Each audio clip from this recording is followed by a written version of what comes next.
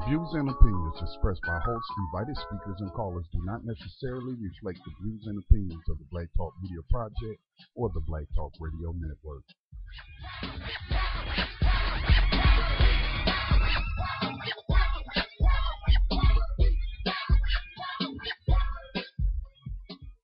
You know, we do whatever we do to survive. Right? Drop it.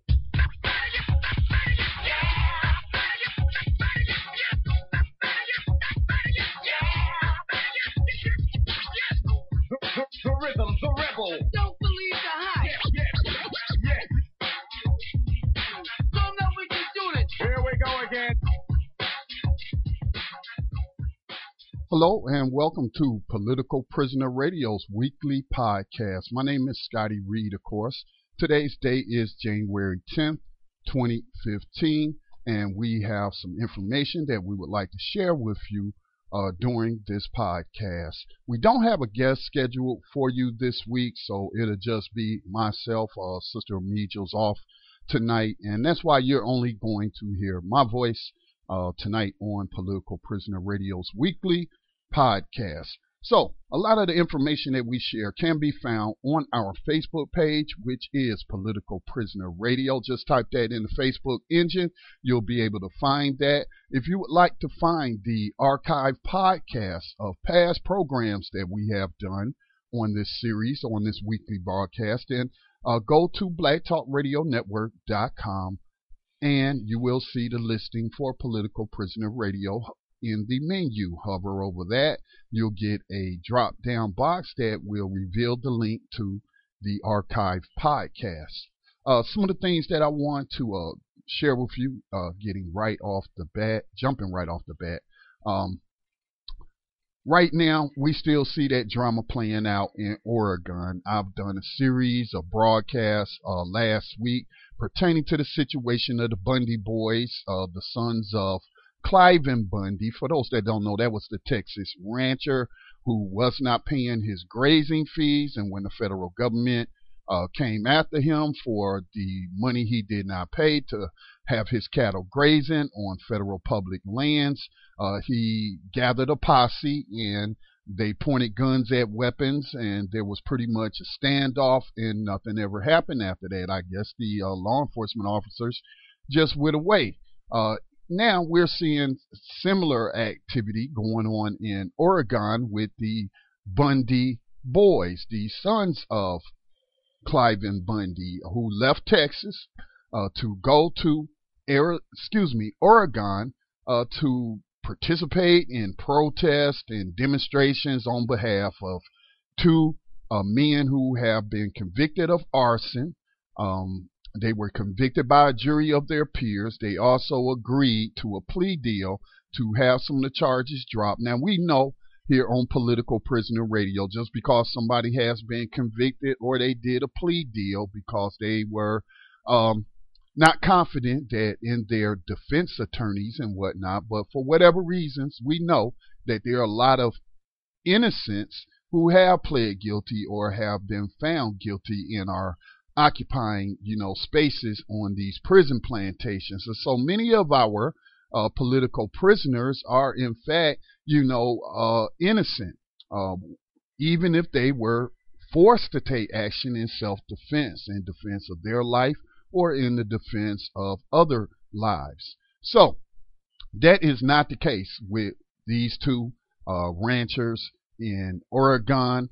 They had paid their fees, but they also, according to one of their relatives, according to court testimony and just the information surrounding the details of that case, these guys also slaughtered deer illegally. And to cover that up, they started a fire. They even got a juvenile to participate that testified against them, a juvenile family member. So I would not call these men political prisoners, and I would not call their cause as being worthy. Now, if you want to talk about mandatory minimums, which the people who are rallying and occupying a federal building in Oregon, they're not talking about mandatory minimums. They're only concerned about these two men, and it seems like they're trying to use these two men to just really I don't know, grab attention. I'm still trying to see the purpose. They're claiming that the United States government is trampling their rights and they're doing this for all of us. No, these are not the type of people that we talk about on Political Prisoner Radio. They were not trying to defend the community against police terrorism. They were not trying to feed children in the community. They weren't holding political education classes. None of the survival programs that the that the Black Panther Party had organized in various communities across the nation. So no, these are not political prisoners whatsoever. But the aspect of the case and how I'm going to relate this to our political prisoners is, many of you may know that the Black Panther Party was first named the Black Panther Party for self-defense. And the self-defense aspect was defending the community against police terrorism. All right, and they were the first cop watchers. Well, they may not have been the first, but they're the first that I have seen documented of being organized cop watchers that followed the police in the community and from a reasonable distance stands back and observes or inform the person being stopped by the police of their rights, and also informing officers of the law. Not officers of the law, but they were informing the officers of what the law was, that the officers were violating the rights of the person that they had detained in the community. So they were armed.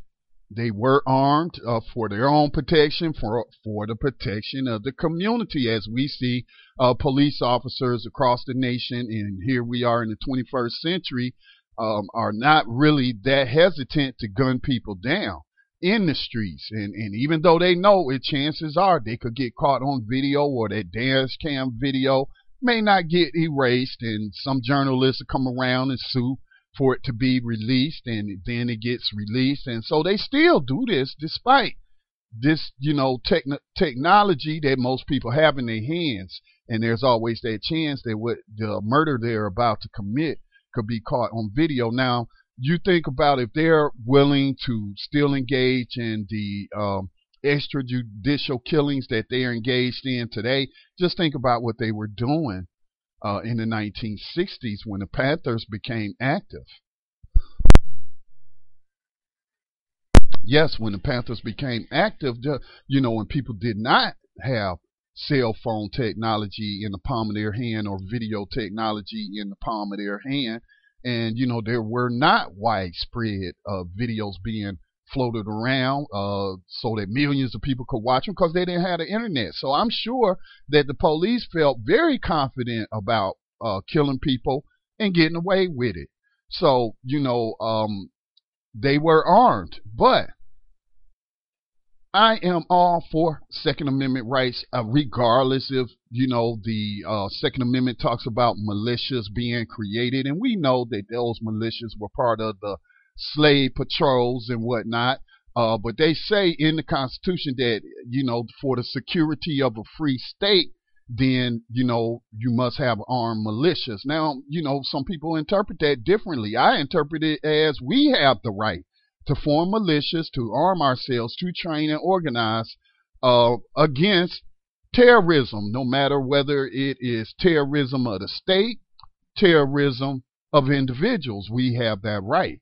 But when the Black Panther Party were organizing around the Second Amendment, and not organizing around the Second Amendment, but using their Second Amendment rights to bear arms, to form militias, whether we want to call them cop watching or whatever, we can call them militias, even though today they try to have a negative connotation on that name, but that's what they were. And white people back then, and especially the state, had a remarkably different response towards black people carrying guns as to these militias that we see around the country, these white militias, predominantly white people, with their guns, and specifically these people in Oregon. But, nobody's talking bad again about taking away their rights or anything like that, but I tell you, man, when the Black Panther Party picked up the gun, and many of the members of the Black Panther Party are elders now, and many of them are still in prison, and in fact are political prisoners. But, you know, back in California, you know, because the Black Panther Party was started in Oakland, California, and then became a nationwide organization. Governor at the time, Ronald Reagan, and other politicians had a remarkably different response than what I'm seeing today. When Cliven Bundy and his posse, which included his sons, were pointing their guns, so-called defending their property, at law enforcement, pointing guns at law enforcement officers and threatening violence and self-defense and all of that. What's going on in Oregon today with the Bundy boys leading, you know, this so-called militia from Texas in Oregon. You know, we don't see the politicians now talking about, oh, we need to repeal the Second Amendment. No, we don't hear that. We need to disarm everybody. No, they're saying, you know, they're adamant, whether they are for gun control or not, they're adamant that they're not trying to take people's guns away or prevent them from openly carrying them. But, you know, that was a different story in the 60s. And so we're going to listen to this audio clip that was posted by Race for the Times on Facebook, titled Black Panther Party Pick Up the Gun. This was made, I guess it was filmed on May 2nd in 1967. So let's give it a listen.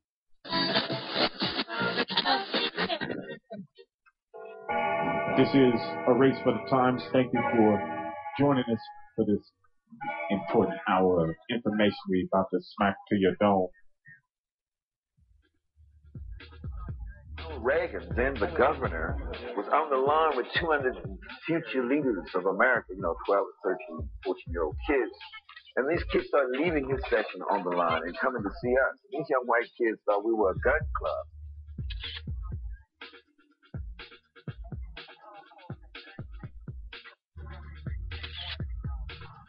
Heavily armed, whether their weapons are loaded or not, nobody seems to know.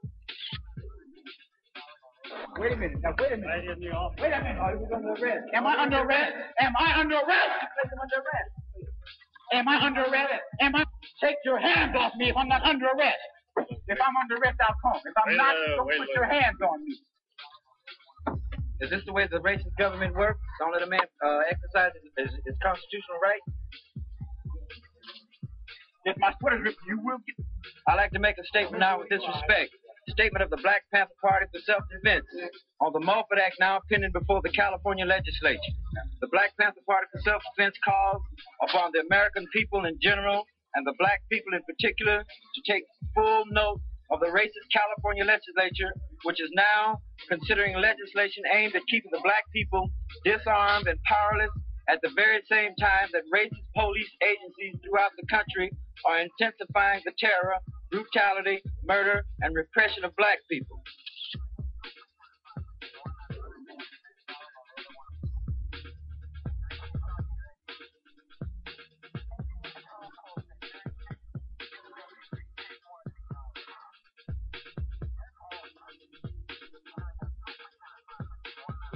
Ain't no sawed off. That's a rad shotgun just like yours. You don't know the Constitution, right? You have no right to take my gun away from me. You break the Constitution right.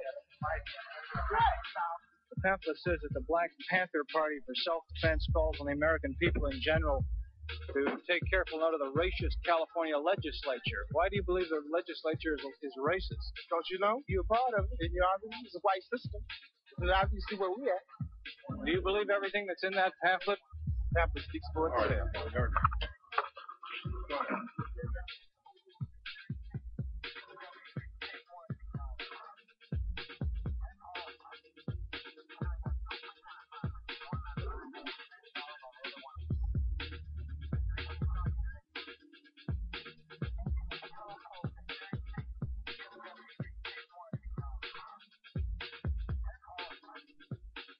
And so, yeah, that audio there was when the Black Panther Party, which they did say that they made a mistake and took a left when they should have took a right and walked into the House floor the state legislatures while they were in there.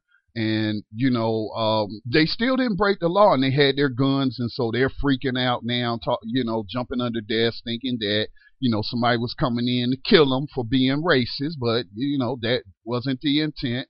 They were there to protest, with their arms, with their guns, protest while holding their guns and whatnot. So, but they admit that they did not mean to walk on the House floor, even though they didn't break any laws. But after that happened, they were then, accosted by the police, guns confiscated, arrested, put in a cell. And again, yes, you heard the press statement there that was being read by Bobby Seale, who was at the time the co-founder of the Black Panther Party for Self-Defense, and he's talking about, where are the American people? Where are the American people? You talk about constitutional rights, but, when it comes to black people defending themselves and other non-white people against a racist, decadent government, oh, not so much. And we see it the same today. We see the same stuff today. In fact, we see these white militias that align themselves against the federal government, that whenever the police state comes out in force to oppress nonviolent, defenseless people who are not even using their Second Amendment rights to guarantee that nobody messes with them while they're exercising their First Amendment rights. And not that that's a guarantee, because, they killed many of revolutionaries, just ambushed them. And we did a couple of interviews on the station last week pertaining to the MOVE organization and the sisters coming up for parole and whatnot, and how they dropped a bomb. The Philadelphia Police Department dropped a bomb on their home. But, again, all these people at the time, not even black people in Philadelphia, came out and said, hey, this is wrong. You violated those people's constitutional rights. This is police murder. This is a police state. No, they don't. So, but I just thought that that's just quite interesting. It's always interesting to look back and see at the different reactions to black people then. And, we're pretty much being treated the same today. And so many of these brothers and sisters that was involved with the Black Panther Party are, in fact, political prisoners. Now, I want to share some information with you pertaining to the information that you can find some of this information on our Facebook page, Political Prisoner Radio. There is a new book out by Angela Davis, former Black Panther Party. She may still consider herself a Panther, as some say they're Panthers for life. But she is a professor now. She goes out on the lecture circuit and speaks against 21st century slavery and human trafficking through the prisons. But she has a new book out, Angela Davis, from Haymarket Books. The title of the book is Freedom is a Constant Struggle, Ferguson, Palestine, and the Foundations of a Movement. In these newly collected essays, interviews, and speeches, world-renowned activist and scholar Angela Y. Davis illuminates the connections between struggles against state violence and oppression throughout history and around the world. Some information that you will find also is from the Electronic Frontier Foundation, Defending Your Rights in the Digital World. They have a nice article that was published by Dave Mass entitled Defending Prisoner Rights in the Digital World 2015 in Review. So please check that out. Just look back how electronics, communications, the internet. A lot of people talk about internet revolutionaries, and they say that in a derogatory fashion. But the Black Panther Party, and they weren't the first ones. You had other revolutionaries, and even if they weren't revolutionaries, you had political movements who have what? Newspapers. Black Panther Party published a newspaper. Marcus Garvey had a newsletter. So, media has always been utilized as a tool to get information to the people and to organize the people around certain issues, because how can you organize a people who are uninformed about an issue? So I know a lot of people, they like to throw shots at what they call internet revolutionaries or even Facebook revolutionaries, but if you read this article, you will see that all forms of media, all electronic tools have been used, and it's not just, with new technology, but again, the terrestrial radio was utilized by the civil rights movement. What's our elder name who's going on and is with the ancestors now, who wrote the book Negroes with Guns, Robert F. Williams, when he was doing regular broadcasts or weekly broadcasts out of Cuba over the radio airwaves. So check out Defending Prisoner Rights in the Digital World 2015 in review. And I'm not saying that to say that street activities or going out on the street and having events and doing work on the street, in the streets, has been replaced. No, I'm not saying that at all. You cannot replace real world face-to-face interactions with people. It's going to take that, on a community level. If you're going to organize community patrols, you're going to feed the people, if you're going to provide them with medical care. So obviously you can't do that online, but guess what you could do online is inform people that these things do exist and what the services are or why you're organizing, and would you like to contribute resources, $1 or $2 or $5, so that we can support this, what we got going on in this community offline in the real world. So I hate it when I see people use that term, oh, you just a Facebook revolutionary or whatever. And then while you're saying that, you're on Facebook. And do you not tell people what you're going to be doing later that week through Facebook? So, let's just be respectful of each other, and let's not minimize anybody's work. Defending Prisoner Rights in the Digital World 2015 in review. Again, that is published by Electronic Frontier Foundation at EFF.org. You can find a link to that on our Facebook page, Political Prisoner Radio.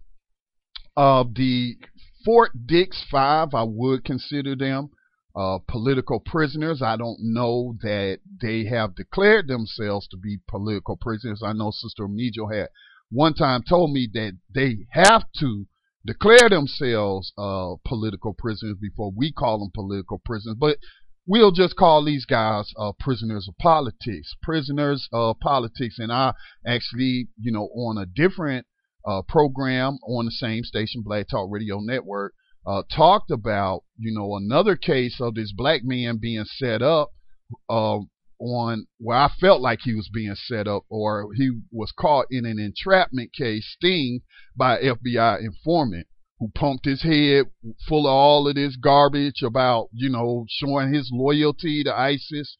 And we don't know the intellectual capacity of some of these people that get caught up in these stings and whatnot. But a lot of times it is the informant who is on the payroll of the FBI or the police department, and they are the ones who seek out these individuals and radicalize those individuals, then come up with the plot that they get the individuals to agree to carry out or participate in.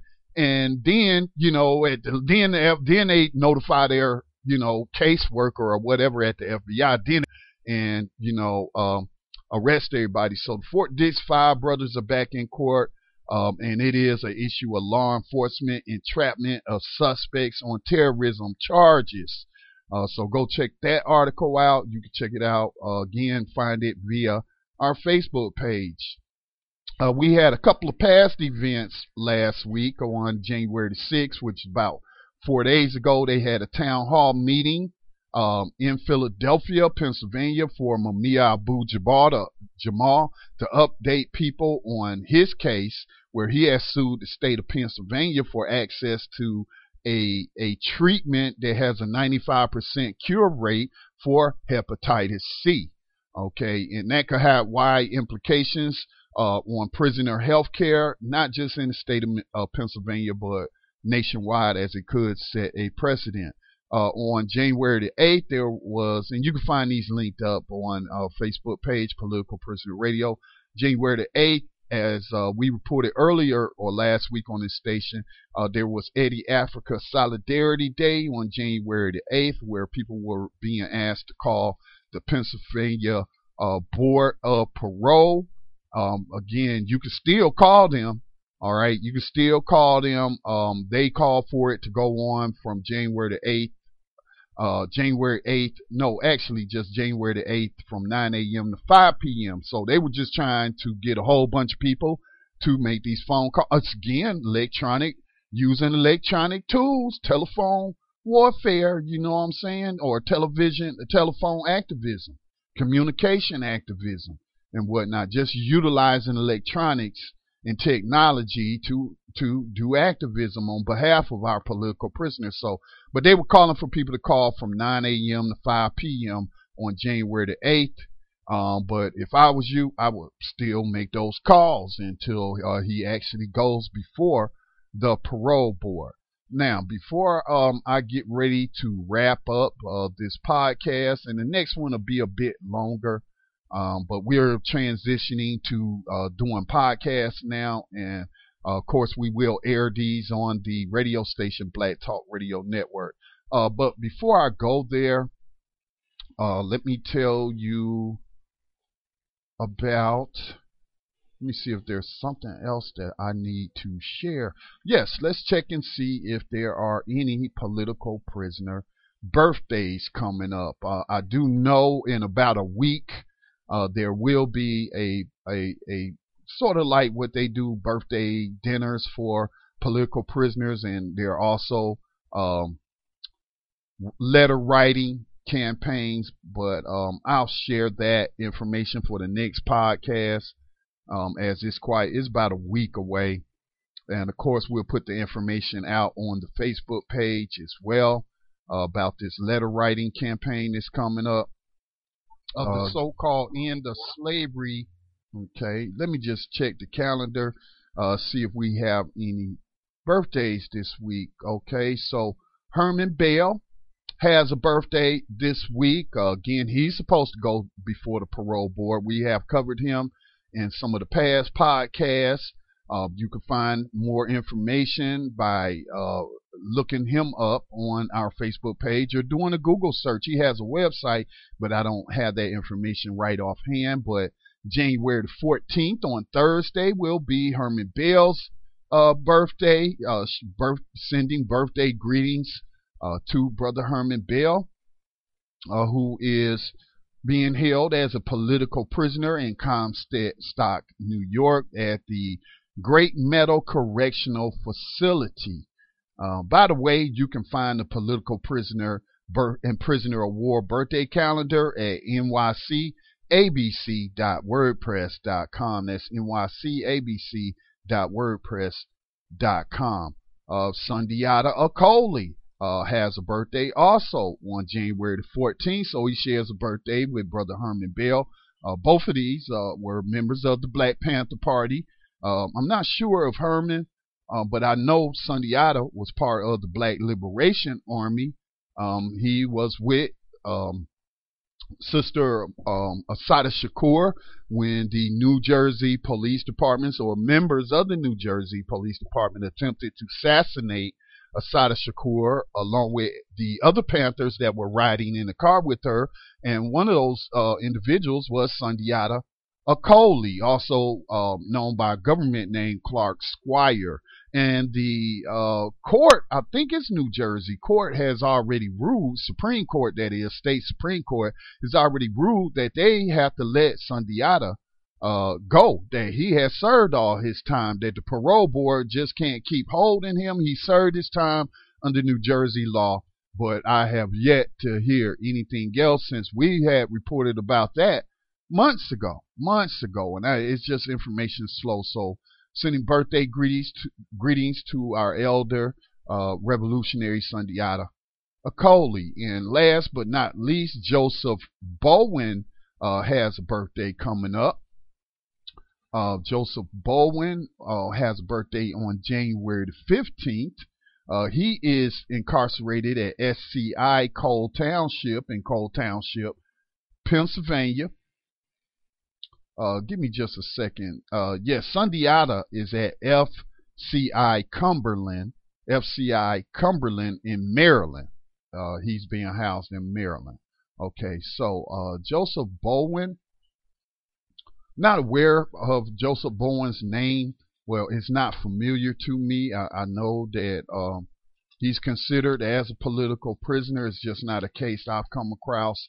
Hopefully, we can get some of his advocates and listeners to contact us and come on a future broadcast and speak about this man. Jojo Bowen is a Black Liberation Army. So Black Liberation Army, and he's a prisoner of war serving 2 life sentences for the assassination of a prison warden and deputy warden, as well as an attempted prison break, which resulted in a 5-day standoff. Okay, native of Philadelphia, he was a young member of the 30th and Norris Street gang before his incarceration politicized him. Released in 1971, his outside activism was cut short a week following his release when JoJo was confronted by an officer of the notoriously brutal Philadelphia Police Department. Yeah, they're the same people. They dropped a bomb on the Move family, killed 11 people, including children.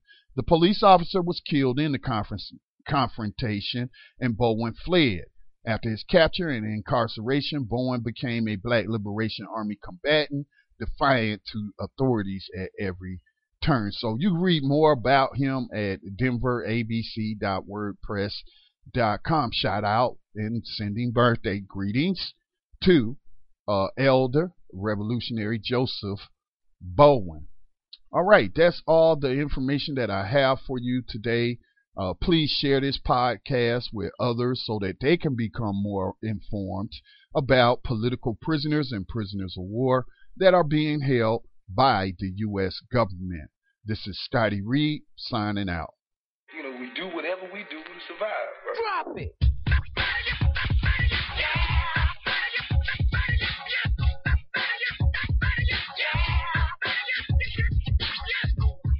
The rhythm, the rebel.